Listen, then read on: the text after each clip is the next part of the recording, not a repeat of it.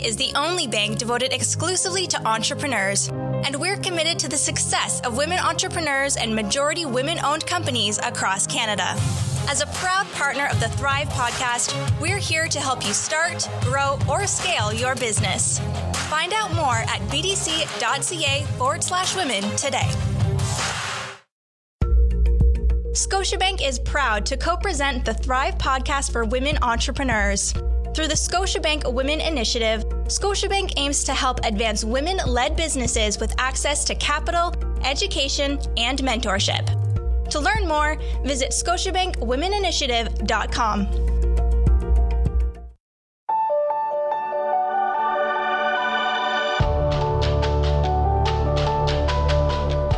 You're listening to the Thrive Podcast on the Startup Canada Podcast Network, where we help women entrepreneurs to start and build thriving businesses.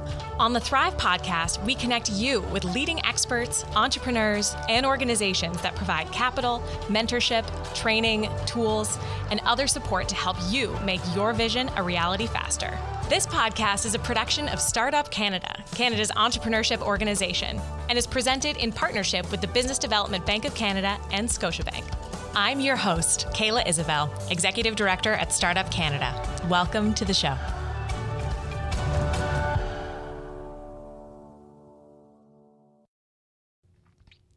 We are thrilled to have Jody Kovitz on the show today. Jody is the founder and CEO of Move the Dial, a global movement and organization to advance the participation and leadership of all women in tech. Leveraging Jody's vision, leadership, wealth of experience, pioneering spirit, and passion for advancing the full talent pool in the new economy, Move the Dial has touched over 60,000 people at events throughout Canada, the US, the UK, and Israel. Featured in Forbes Women, Jody was recognized as an Adweek brand star in Toronto in 2018, one of Canada's 25 women of influence in 2018, one of WXN's Canada's 100 most powerful women in 2017 and 2019, and co-chaired the re-election campaign for Toronto's mayor in 2018, John Tory. Jody sits on several tech company advisory boards, the board of directors of Toronto Global, and Sick Kids Hospital Capital Campaign Cabinet, raising $1.3 billion to transform pediatric health. Jody holds an HBA from Ivey and an LLB from Osgoode Hall Law School. Jody is a connector, problem solver, and builder. Welcome to the show, Jody. Hello, delighted to be here with you today. Fantastic. So before we dive into today's conversation, Jody, what's really the one thing that you want women entrepreneurs listening to take out of our chat today? Yes, you can. Fantastic. Love it. That's honestly, from my perspective and experience, I really believe that the first step comes with the conviction that you can, and being super passionate about what your vision is. And then all the rest are just details. Amazing. I love that. So walk us through your entrepreneurial journey. Where did you sort of land in gleaning those insights? Walk us through your path to Move the Dial, where you're at now, and sort of everything in between. That's a tiny question. Tiny question. Exactly. I started my first company when I was 16. And the lesson of sort of having conviction around a vision and then sort of bringing dogged execution focus to make it happen really was, lived at 16 years old. I had a vision around creating handmade greeting cards. And this is very different, obviously, than our digital age, but I was 16 years old. I loved making art, and I discovered that these fine art handmade cards was a product that there was a market for. And I started to make friends with some store owners that sold cards and gifts, way before the days of Amazon, when that's how we bought our gifts and cards. And I went into the shop and I made friends with the owner and I showed her some samples, and she was my first customer. And that first customer around my vision of what if I could turn my passion, something I care deeply about, into a business, became, quite a significant business. I had a whole production line and I had a number of customers, and I scaled it up over the period of a few years. And the story of that first business and the fact that I had a vision that I made happen through taking all the baby steps to build the business 1 minute at a time. And when I made a mistake, sort of pivoting and going to the right, is what got me into Ivy. And then I got into Ivy, and I enabled myself, through that experience, to learn the skills to how to build things. And then I built my second thing when I was at Ivy, which was a passion project, sort of a social impact nonprofit venture that was really around inspiring university students to learn how to invest, as well as to learn about multiple sclerosis and to raise money for the MS Society through what was a then novel investment competition. And I say then novel because the internet was like a year old when I was at Ivy in the year 2000. And I had a vision around this investment competition because I really had learned about compound interest for the first time at 19 years old, which felt like quite a shame. And many other people in my position may not know about it. And I was volunteering with the MS Society on the board. My mom has MS, and became passionate about finding a solution to teaching university students about how to recognize MS. So this little concept of, I have this wild idea of building an investment competition online with all these married objectives, and I'm going to go raise money, and I'm going to put together a pitch deck, and I'm going to go sell it to a sponsor, and then I'm going to sell it to my friends and get them engaged and build a team and galvanize them and motivate them to make this thing happen with a VP finance and a co-chair and a VP marketing. I mean, these were my friends at Ivy who then could put it on their resume and get their jobs at Goldman Sachs, etc. So for me, that experience of yes, you can, sort of doing that on a tiny scale with my card business, then doing it on a larger scale with this really impactful competition that ended up being, promoted in the Globe and Mail and all these donors, and this incredible momentum and PR made me realize that when you have a strong conviction about an idea, you're passionate about it, and then you bring, and I literally say, dogged execution focus. You can have the best idea in the world, but it doesn't get done unless you're extremely focused and you have a plan, and you literally have to push yourself forward from inside, a tiny step at a time, again and again and again, with remarkable discipline, and then it gets done. But that to me is really the difference between, successful entrepreneurs and not successful entrepreneurs, is the ability to not only have a vision you're passionate about, but just to get it done. And so explain to us Move the Dial and where you landed with that. I will, yes, absolutely. So, in my history, I realized I loved making things. And then after that thing, I had sort of summered at the Boston Consulting Group early in my career when I was at Ivy, and had an incredible mentor who was like, you're an entrepreneur. You're not a BCG person. So don't come back here after, and at the time it was interesting. It was my first lesson in ego, right? Because, and I actually think the best entrepreneurs also really can check their egos at the door. And it's not to say I haven't, had to learn that lesson over and over, but we all do in our own way. But I think fantastic entrepreneurs have an abundant amount of humility.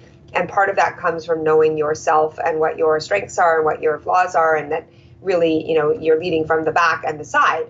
So in that moment, recognizing I need to be in an entrepreneurial environment, the fact that I got the big sexy job and I was the only woman that got through the interview process, who cares, right? That didn't really matter. It wasn't really about that. It was about how I was gonna thrive and what environment I was gonna thrive in. So I took her advice, and many people would not have left the BCG job. They would have gone there, stayed there. The training was great. The money was great. I took, over half a pay cut to go to the startup that I went to.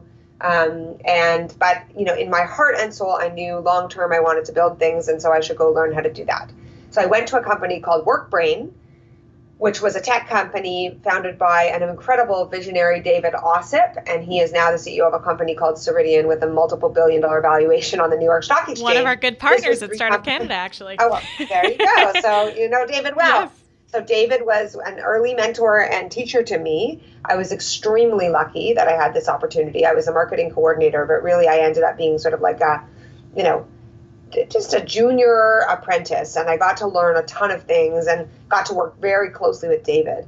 And one of the greatest gifts of David was that he didn't sit on laziness with me. He pushed me to be my best self. He saw my potential. And when I would do work, he would say, no, that's shit, and rip it up and give it back, and I that was a great gift from him, because he taught me the standard of excellence, that we need to strive to put our best work forward. So I fuss and fuss and fuss. Like, for example, I launched my new blog last week, and alongside my new podcast, we'll get into a bit later, called Joyful Sundays. It's available on Spotify and Apple, etc. But I rewrote my blog post about 17 times, literally 17 times. And I do that with the work that I produce, because David and other mentors, when I was in law, following my experience at WorkBrain, taught me that it really is worth putting out your best work. And he also taught me how to think global. And I think for all of our founders out there, when I'm coaching founders, I bring David's advice, and I coach many founders, approximately 8 or 9 at this time, one-on-one. I always encourage them to make their vision bigger and make their vision bigger from the outset, then to be extremely focused in the execution and go one bit at a time, sort of thinking about most viable product, what do you need to do to ship it? But if you start with your vision too small or too local, it's really hard to make it bigger later. And that's a lesson I learned from David. I'll never forget the story of David saying to me, go get a PO box in Boston. And I said, why? And he said, because we're global and we need a Boston office for our IPO in 3 years. So go get it done, because we need to look like we have a Boston office now, right? And and I'll get into what Move the Dial is and how what the story is. And David was frankly one of my first real sponsors that believed in me, not only sponsoring financially, but really leaning in and believing in me and my vision. But I did one of my first events in San Francisco, and I had many people say to me, why aren't you starting in Canada? You should just dominate Canada. And I was like, no, Move the Dial is global from day one, global, global, global. And then that happened, and that actualized that as a result, this year we were supposed to do 75 events globally. Last year we were in London and Tel Aviv and Lisbon and Japan. So you gotta think big from the beginning. Don't limit yourself in your beliefs. And when you talk about women entrepreneurs in particular, I have noticed in the difference between the women founders that I coach and the male founders that I coach many founders, and the women identified founders that I coach often have more self-limited beliefs from the beginning. So I would say, in terms of a practical takeaway, you have to have a big vision. You have to be passionate about your vision. You need to bring dogged execution focus, but also don't limit yourself and your beliefs in yourself. You have to really give yourself the ability to think big. So in any event, stayed with David and WorkBrain for a couple of years, learned a tremendous amount.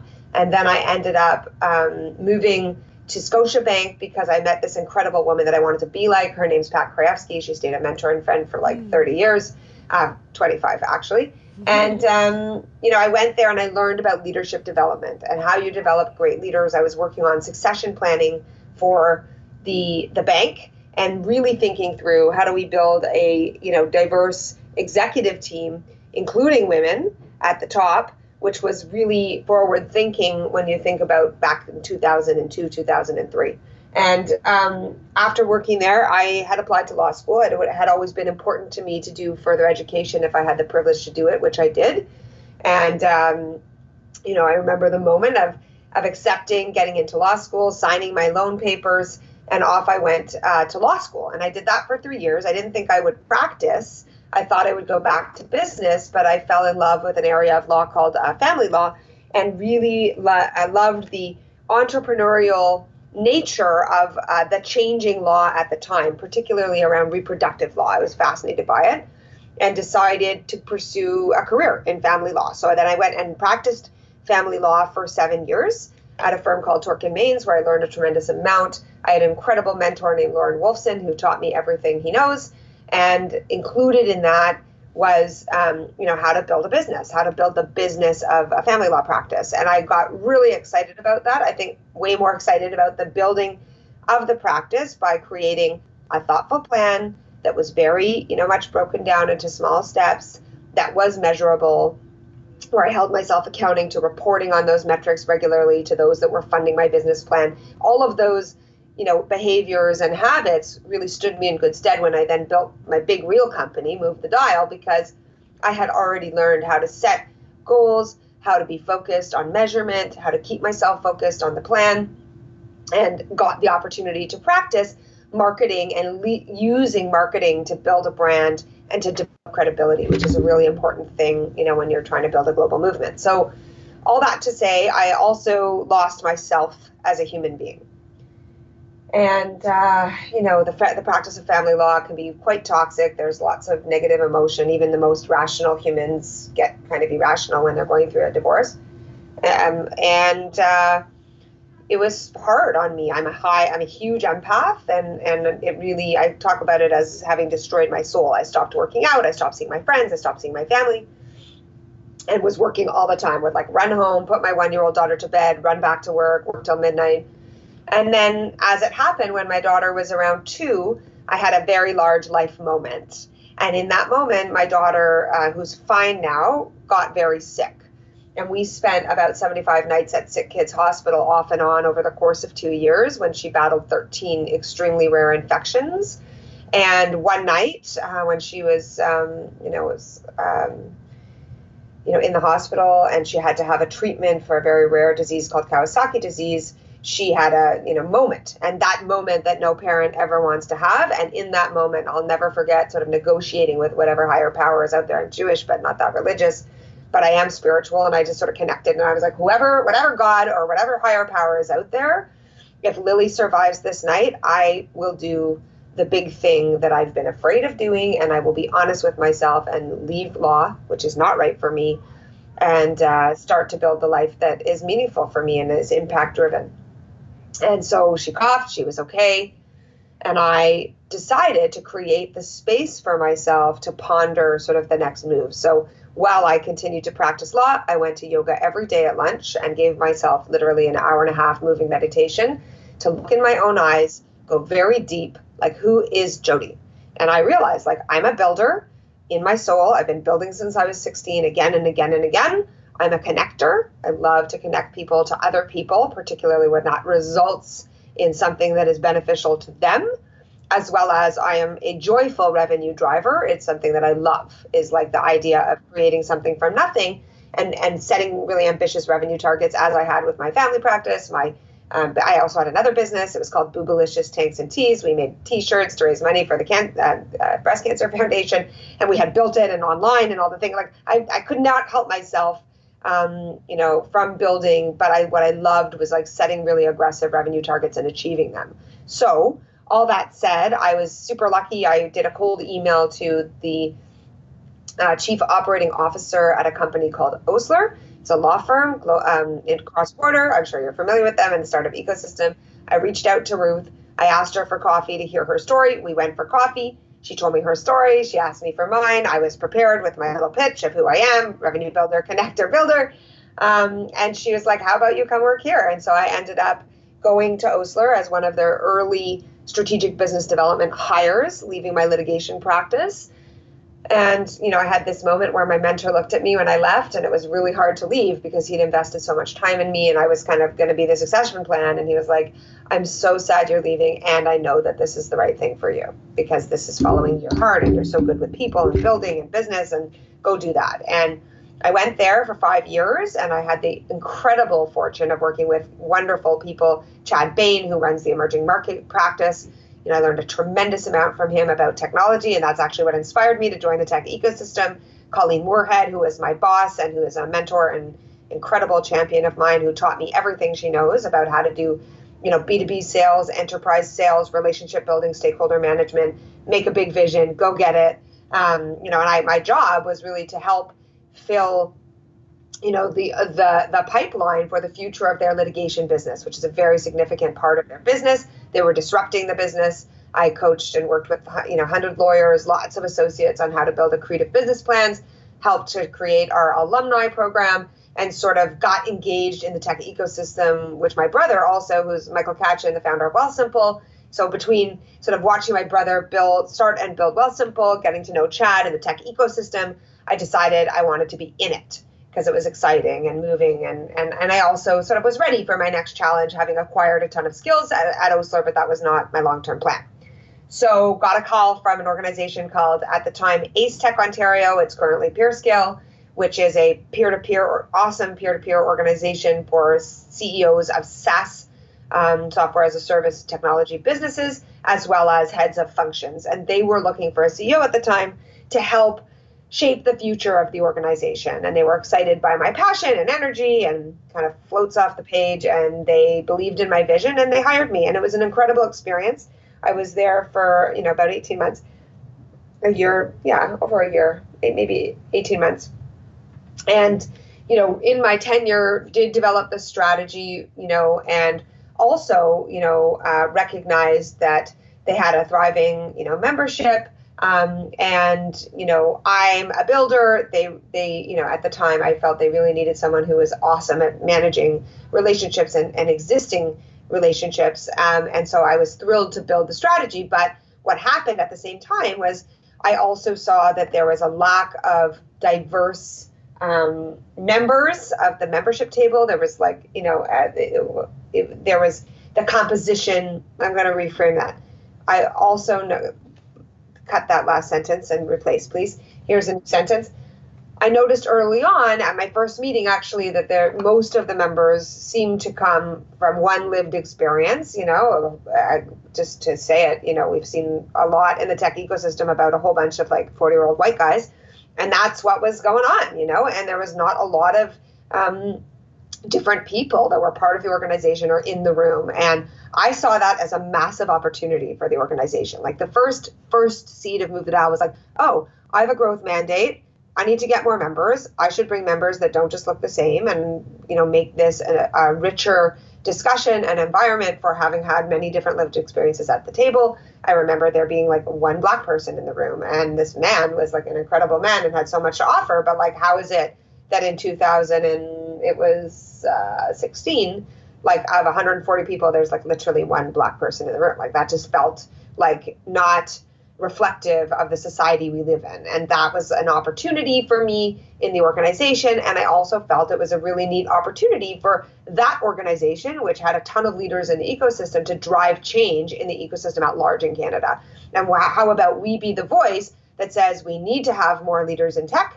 We don't see enough people from different backgrounds. We also do not see any women around here. Let's move the dial. And that literally was seed one. And then I had the great fortune of going to Israel with the mayor of Toronto and about 50 tech leaders, because someone went out of his way, which is the title of my book, Go Out of Your Way, which is available on Amazon or on our Shopify store at movethedial.com for purchase, which is really about this concept of, if you go out of your way and lend your privilege or share your energy through generosity of spirit, you can open doors actively for those that need to go through. Now, folks need to know what to do when you're on the other side of the door. It's not meant to be charity. These are incredibly capable humans we need to help lift up and create opportunities for. But when you have a largely male-dominated white tech ecosystem, you need to go out of your way actively to change it. It's a conscious choice. And so a friend, Jared Tessis, who worked with a VC, picked up the phone. It took him literally 2 minutes, but he had to choose to use his relationship capital to say, I know you don't know Jody. She's been in tech for 20 years since she was at WorkBrain or whatever, however many years it had been, 12 or whatever. But I know her. I believe in her. Put her on the bus, because if you do, she'll make things happen. But you got to give her the chance. And based on his recommendation, going out of his way, I got on the bus. Now, I had to know how to work that bus once I got there and show my own agency and make use of the opportunity, which I did. But I never would have gotten on the bus but for that go out of your way, dial moving moment. And from that moment, I was inspired to pay that energy of generosity of spirit forward. And so when I was on the bus and in Israel, metaphorically, so to speak, I heard these awesome women share their story of having built their fund. It was called iAngels, and they had raised tons of money, hundreds of millions of dollars in their fund, where folks from around the world could invest in the fund and through the fund invest in the startup ecosystem in Israel, which was lucrative, but hard to know how do you pick one if you're sitting as an accredited investor in Canada. So I love the idea. And they said they were going to New York to raise 50 million. I said, why don't you start in Toronto? I will help you. I'll make a little event. And then I was had told the mayor at the time, I'm going to do something to amplify what you had done here. I'm not sure he believed me then. Now he believes me. I co-chaired his campaign when he got reelected. I'm kind of a get shit done girl, and he knows that. Mm-hmm. But, you know, at that time, he's like, who are you? And I don't even believe what you're saying. But anyway, I did it. And I had this little idea to have an event where we would showcase those women from Israel, to put some VCs in the room to give them some money to help them, to showcase like the city of Toronto and what they had done and what we could learn from the Israel ecosystem, because there was a lot of great lessons, including, you know, they are about ecosystem first in Israel. So we would go around on our little bus to 50 different places, and before they would talk about their, you know, incubator or their startup, they would talk about Israel and why they're thriving in Israel as an ecosystem. And I thought that was a massive lesson we could bring back, which we did, by the way. And we started pounding on our chests much louder about how amazing Toronto and Canada are as ecosystems. And I believe that our collective efforts, inspired by that, you know, having had 50 tech leaders on that bus, dramatically changed where Toronto is placed, actually, globally, in terms of not the talent, but our telling the story better about the talent. And in any event, that was a side note. And also showcasing women founders and tech leaders in our ecosystem just being their awesome selves, you know, but they happen to be women, and not complaining about how hard it is to be a woman and how shitty. Just get up and show your great work. And that little event, which, by the way, when the women in Israel, you know, called me, I remember I was walking and talking to them on my cell phone in Jerusalem. They're like, why would you do that for us? Like, you don't even know us. And I said, I just want to move the dial for you. And like, that is how the name Move the Dial came to life. But the sentiment is, I'm going to go out of my way to help you, because we must go out of our way. It doesn't just like fall down on our lap that we create a more inclusive ecosystem. So that little event was going to be 30 people. I wanted to partner with all the orgs in the ecosystem, and reached out to Communitech and Mars and DMZ and Mars and all the places, and sort of said, and Next Canada, like, will you partner with me on this event? And everybody said, like, we don't have any money. It's Christmas. We don't have any time. But like, if you want our logo, you can have it. And that, I was like, yes, give me the logo. Let me do it. You know, some people were a little more, you know, helpful than others. But, you know, it was all about, we win as an ecosystem. And I'm sharing that specifically because I think that is still true, particularly as we're coming out of a global pandemic, as we're sort of confronted with the reality and the moment of, you know, significant anti-Black racism. Like, we have to come together as a technology ecosystem in order to rise together. And so this concept of community and partnership and working together was really important. And it wasn't actually going on as much in the ecosystem 4 years ago as it is now. I think we, you know, to our credit, I think we have really come together as a technology ecosystem to support one another's initiatives, to work together actively, but then it was not the case. And so what happened as a result of this partnership win-win behavior and all these orgs that came together and all these incredible leaders that really supported, like, I'll never forget, Ben Zifkin was like, what do you need? And I was like, money. And so he's like, okay, you know, and he had offered to fund like a little dinner for some women in tech if that was an idea. And that turned into like, you know, a dinner for $200 and, you know, $10,000 or something. So, you know, but like, he just did it, right? And there was people like that believed in my vision and mission from the very beginning. And as a result of this partnership attitude, you know, I sent out the invitation on December 23rd and hustled with my small team at Ace Tech to make it happen, like literally like beg, borrow, steal. My brother gave me the use of a developer and a designer from Wealthsimple to help me make a first logo, which was hashtag Move the Dial, you know, on a little invitation. And that invitation resulted in 1,000 people responding and signing up for this event, which got moved from Wealthsimple to Mars. And we had to hustle around and get a bunch of money. And that sentiment around Move the Dial of the community coming together, like, never really left. And it's still there today, even though we paused operations during the pandemic. But so from that moment, the next, you know, I saw the momentum. I put an op-ed in the paper. I invited whoever wanted to help. We need to move the dial. It's 2017. Like, why are there so few women in tech? It's not acceptable. We need to advance the participation and leadership of women in tech. And we got to do it with a positive sentiment, and we need to do it together, and we need to do it with generosity, and like, who wants to help? And 50 leaders came the next day to help. We had a brainstorm. We ended up creating a strategy. I'll never forget Sabrina Jeremiah, like, literally writing the strategy with her fingers in the Google Straw Dog that was at a meeting hosted by Colleen Moorhead at OSLA, right? And there was tons of people from PwC and 20 different startups, and it was incredible. And so we started, and we did about 5 pilots, including, you know, an event deeply focused on career sponsorship, that we held the event, I'll never forget, at McKinsey. It was sponsored by Ceridian. David spoke at it. And as we move on, that became my passion. And then by the time that we got to, later in that year, September, I was asked by Razor Sulman to help create Elevate, which I did. The mayor's office was thrilled to have moved the sentiment of, the value of we win together and that diversity is our strength in Canada and Toronto. So I was very involved in the conceptualization and launching of Elevate. I spoke on that stage, was given that opportunity by Razor. And you talk about dial moving, like he didn't have to put me on the stage, right? He did. And then I got to tell my story to 3,000 people. And one of those people was my business partner, Jeff Fettis, who founded a company out of Winnipeg, about 20 years ago that's a call center business. And he, had some capital and he loves to help mission-driven entrepreneurs. He saw me speak and he was like, your passion is just, you have to do this. This has to be your thing. And I said, but I'm a 41-year-old single mother. Like, I can't, what do you mean do this? And he was like, if you didn't have to worry if you failed, if you could go do it and I would fund, what your vision is, would you do it? And I said, yes. And he said, okay, go build a plan. And so that was in 2017. Yeah. And I did, I built the plan.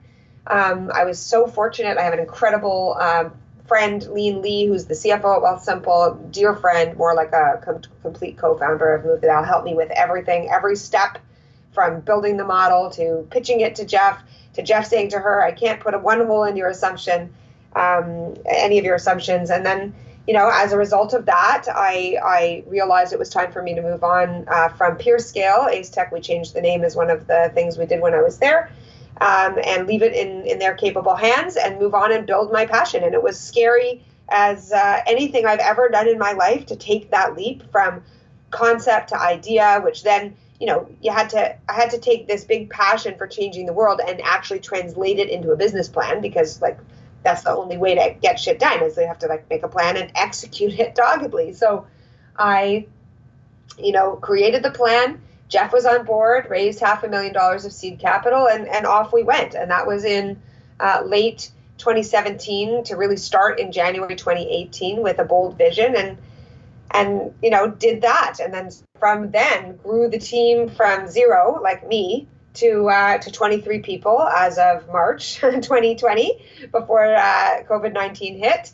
We had plans this year to do 75 events around the world. We had over 20 corporate partners. We've been building a technology platform that's focused on impactful mentorship that would, ultimately become a community platform, but start with a B2B model to enable companies to impactfully mentor their, high potential and often most underestimated talent, to rally the senior leaders around them to really move the dial, actually, in the organizations. And was super joyful and proud of what my team accomplished. And it wasn't just the team, it was incredible advisors and partners who believed in what we were doing in the community of, over 60,000 people that we touched in just a couple of short years through our programs. And, had a big, bold vision. And that vision is on pause because obviously we couldn't do live events, and our revenue model was moving towards a tech platform, but was still based in live events. And so I had no choice but to responsibly pause operations and help my team find other jobs. But the movement lives on, and the passion and support I have felt from our corporate partners, from the many champions and advisors, and from my former team is incredible. And I bring abundant joy to being able to share with you the entrepreneurial journey of Move the Dial. What a story, Jody. My goodness. That is what a path. What an incredible, journey of what I love the most about it is this self-awareness that you've had this whole time, and holding yourself accountable and really, making gutsy moves, but knowing when you need to move on is also really interesting, and seeing in this path pre-Move the Dial. But just your commitment and energy that you've clearly brought to every one of your endeavors is really incredible. What a fantastic entrepreneur journey. Thank you. So, Jody, in looking at, over the last couple of months, obviously, all of our environments have shifted so dramatically. Can you walk us through, how COVID-19 impacted Move the Dial? You mentioned it briefly, but how did you come to that decision? What considerations did you make in shifting and pivoting sort of during COVID-19? So the initial response that we had was similar to many of our, my peers, like move our team home remote, come up with a pivot. We did come up with a pivot. We came up with incredible ideas for a robust, digital platform of events and even as much as a digital summit. But at the time, which was, in March, I felt, we had built an incredibly strong community and brand and experience of interacting and connecting with the community through what our platform had been. And I wasn't confident that we could replicate that through the digital experience, even though there have been tons of, incredibly powerful digital experiences. What I was going to say is, even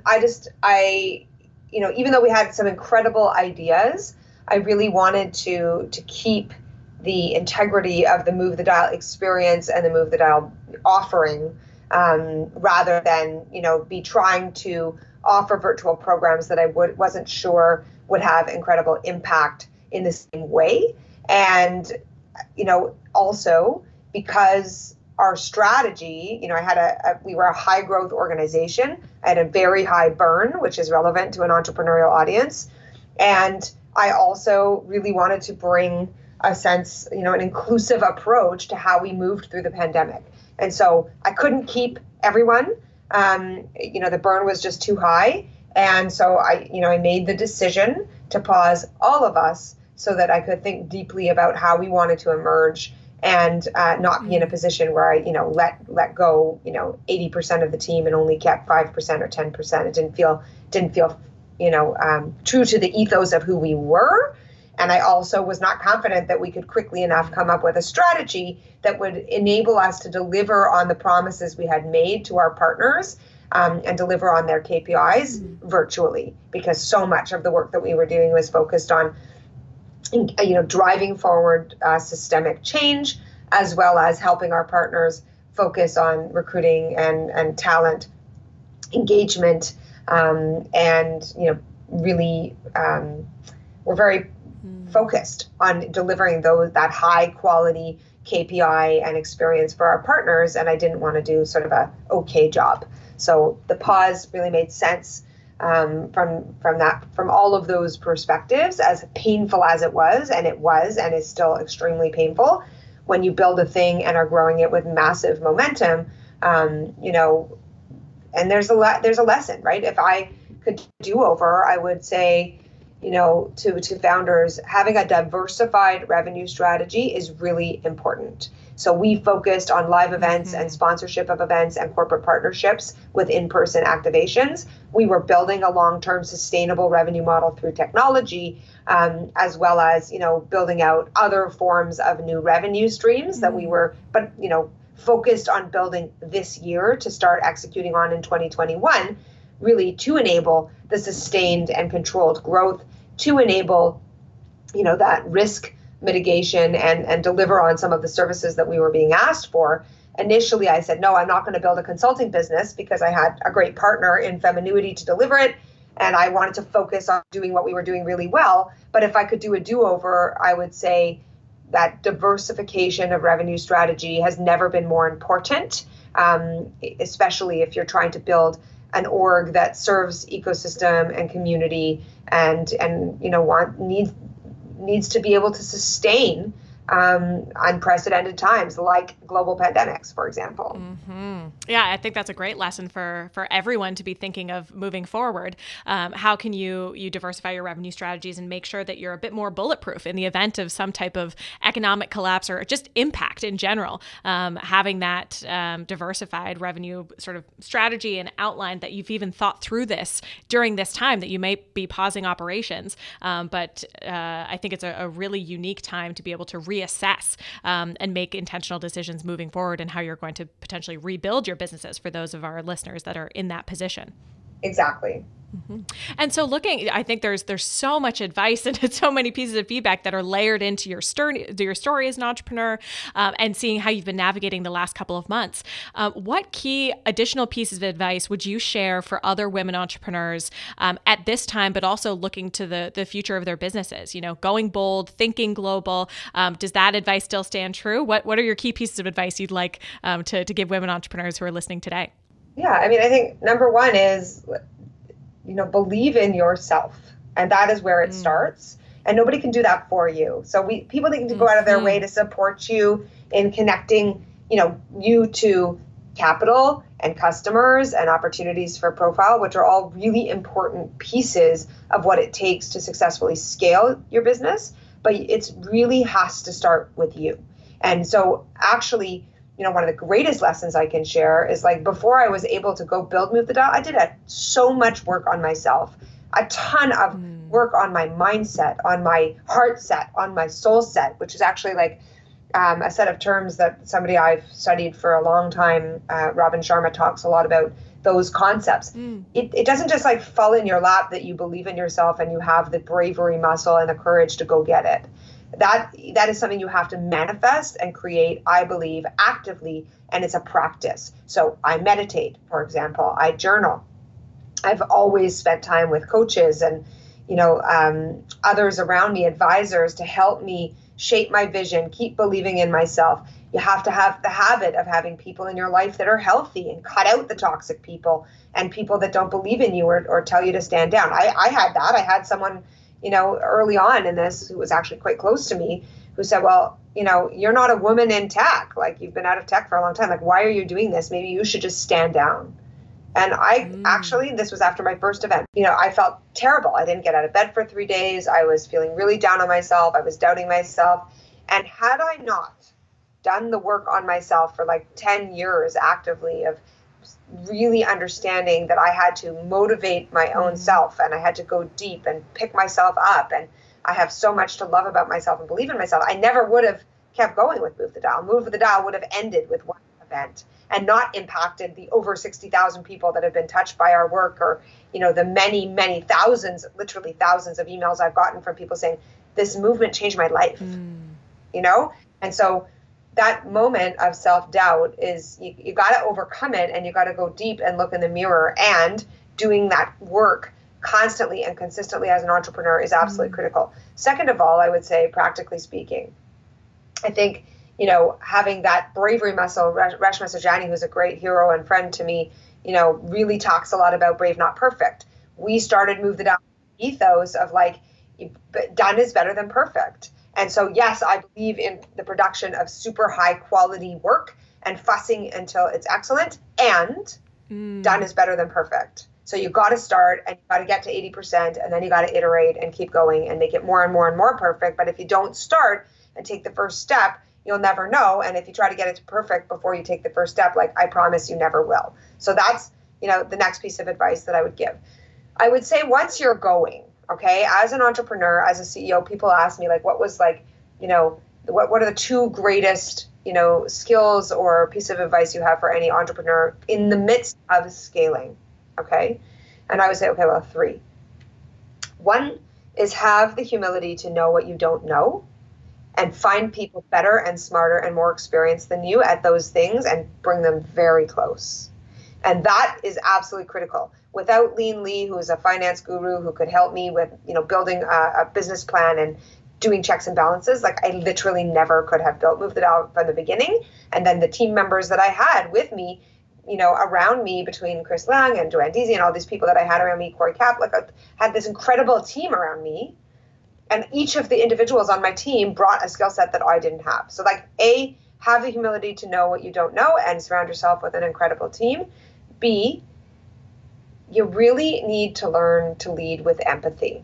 And empathy as a quality and as a way of living, for me, was absolutely key to the movement becoming relevant to more than just women that have my own lived experience. So listening to so many others, I had incredible advisors right from day one, Ivana Donaker, Jessica Yamoa, Black women who believed in me, even though I'm a white, super privileged woman, who said, we know you are very early on your inclusion journey and you have a whole bunch to learn, but we're going to believe in you and teach you. From, that moment to the end, no, not the end, but when we were at our global summit, looking around the room and basically seeing 50% of the stage of 120 speakers were Black, and 50% of the audience were members of the Black community, and there's 100 Black youth there. And like that happened with great intention, but it required a great deal of self-awareness and empathy, and not just once. Like, I'm not patting myself on the back. You have to keep coming back to empathy. Empathy is a muscle. You have to exercise it.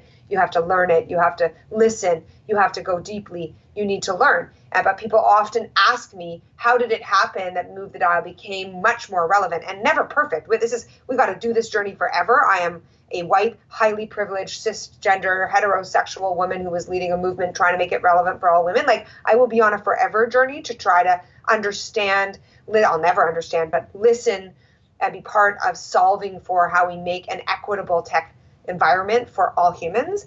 But it was empathy and the exercise of that muscle of empathy and the listening and the learning and the building of trust, which can only happen through deep empathy, that enabled me to build a team that was more reflective of the population as well as a community. So I would really encourage any leader building a business not to only spend time on your revenue and your business plan and your customers and your VCs. Work on yourself and develop a deep sense of empathy, which really will help you when you're building your team, leading your team, and even understanding the needs of your customers on the deepest level, which is how you can amaze and delight those customers and not only get them, but keep them, which is absolutely critical. And sort of the renewals and the growth of your customer relationships are your greatest asset. So number 2 is empathy. The last, the last piece of advice I want to share, people often ask what makes a successful CEO. And there's so many qualities that I could go into around what I think a successful leader looks like. But there's a skill I believe too few founders focus on sharpening, and that it is absolutely critical to the success of a CEO. And that is learning the ability to compartmentalize and bring 100% focus to whatever task it is that you're doing. And that is the only way for me, when I look back, there's many things I had to get right and many things I got wrong, but many things I had to get right along the way to scale quickly, from 0 to 23 employees, from, the massive revenue, trajectory that we had, to move that as fast as I did. You really have to be able to bring full focus and attention to task A and then task B. And because you're going to have hundreds of people, thousands sometimes, and I've experienced that, pulling at you. They send you an email, they think you should respond because they sent you an email. They send you a text because you didn't respond to the email. Then they call you, then they want a meeting, and they want a meeting, and they want a meeting, and your employee needs you, and your employee's knocking, and your employee's texting, and your employee's slacking, but you have to get done this particular pitch for your investor or a board deck, and you got to get it done. And you have to chart your own schedule and create the space for yourself to be 100% focused in the compartments of what you need to get done as a CEO. And nobody's going to tell you what those things are. So you really need to learn how to prioritize and manage your time like it is the most precious asset that you have. Now, you also need to make yourself available to your employees and your team and your community and show up and lean in. But I really, really encourage, any CEO listening to this who's struggling with time management to bring a lot of time and energy to understanding how to manage your time and manage your energy and be super focused on what your own jobs are and priorities are as a CEO. There's a book that I read. It's called Deep Work. It changed my life. It was recommended to me by one of my mentors, Steve Irvine, who founded Integrate. I'm reading it right now, actually. That's so funny. I think those pieces of advice are so important, Jody. So, having humility and knowing what you don't know, and that's not a sign of weakness, but a sign of complete self-awareness and leveraging the skill sets of others, as opposed to trying to be all things to all people at all times. Learning to lead with empathy, now more important than ever. Absolutely could not agree more. And I love this piece about learning the ability to compartmentalize and focus. and giving yourself permission for that deep focus and that deep work, because that's really, as an executive and as somebody who's leading an organization, where your brain power needs to be invested most. So those 3 areas resonate with me, particularly also in my sort of leadership journey. But other lessons, that we've talked about today, going out of your own way, using your relationship capital, really supporting others within the ecosystem, because we are all working together and we win as an ecosystem if our, members are represented and supported effectively. And just having this unshakable confidence in yourself. I think that at the core of everything, that we all need to be doing work to build our own trust in ourselves and our belief that is unshakable in our ability to do great things. So thank you so much for joining us on the Thrive podcast today, Jody. My absolute pleasure. And please tune in to my podcast, Joyful Sundays. You can get it on Spotify.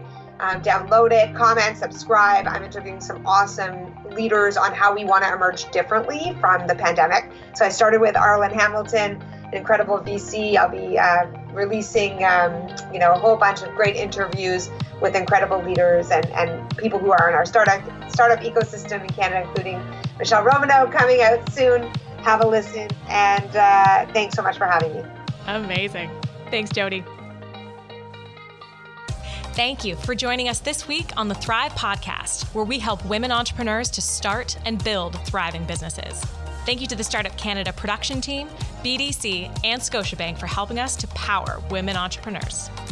Visit startupcan.ca/women to download the playbook Resources for Women Entrepreneurs with a comprehensive list of support for you and your business. Visit startupcan.ca for the latest episodes of the Startup Canada podcast, hosted by Matthew Curtis, and plug in to the Startup Canada network. Until next time, I'm Kayla Isabel. It's time to thrive.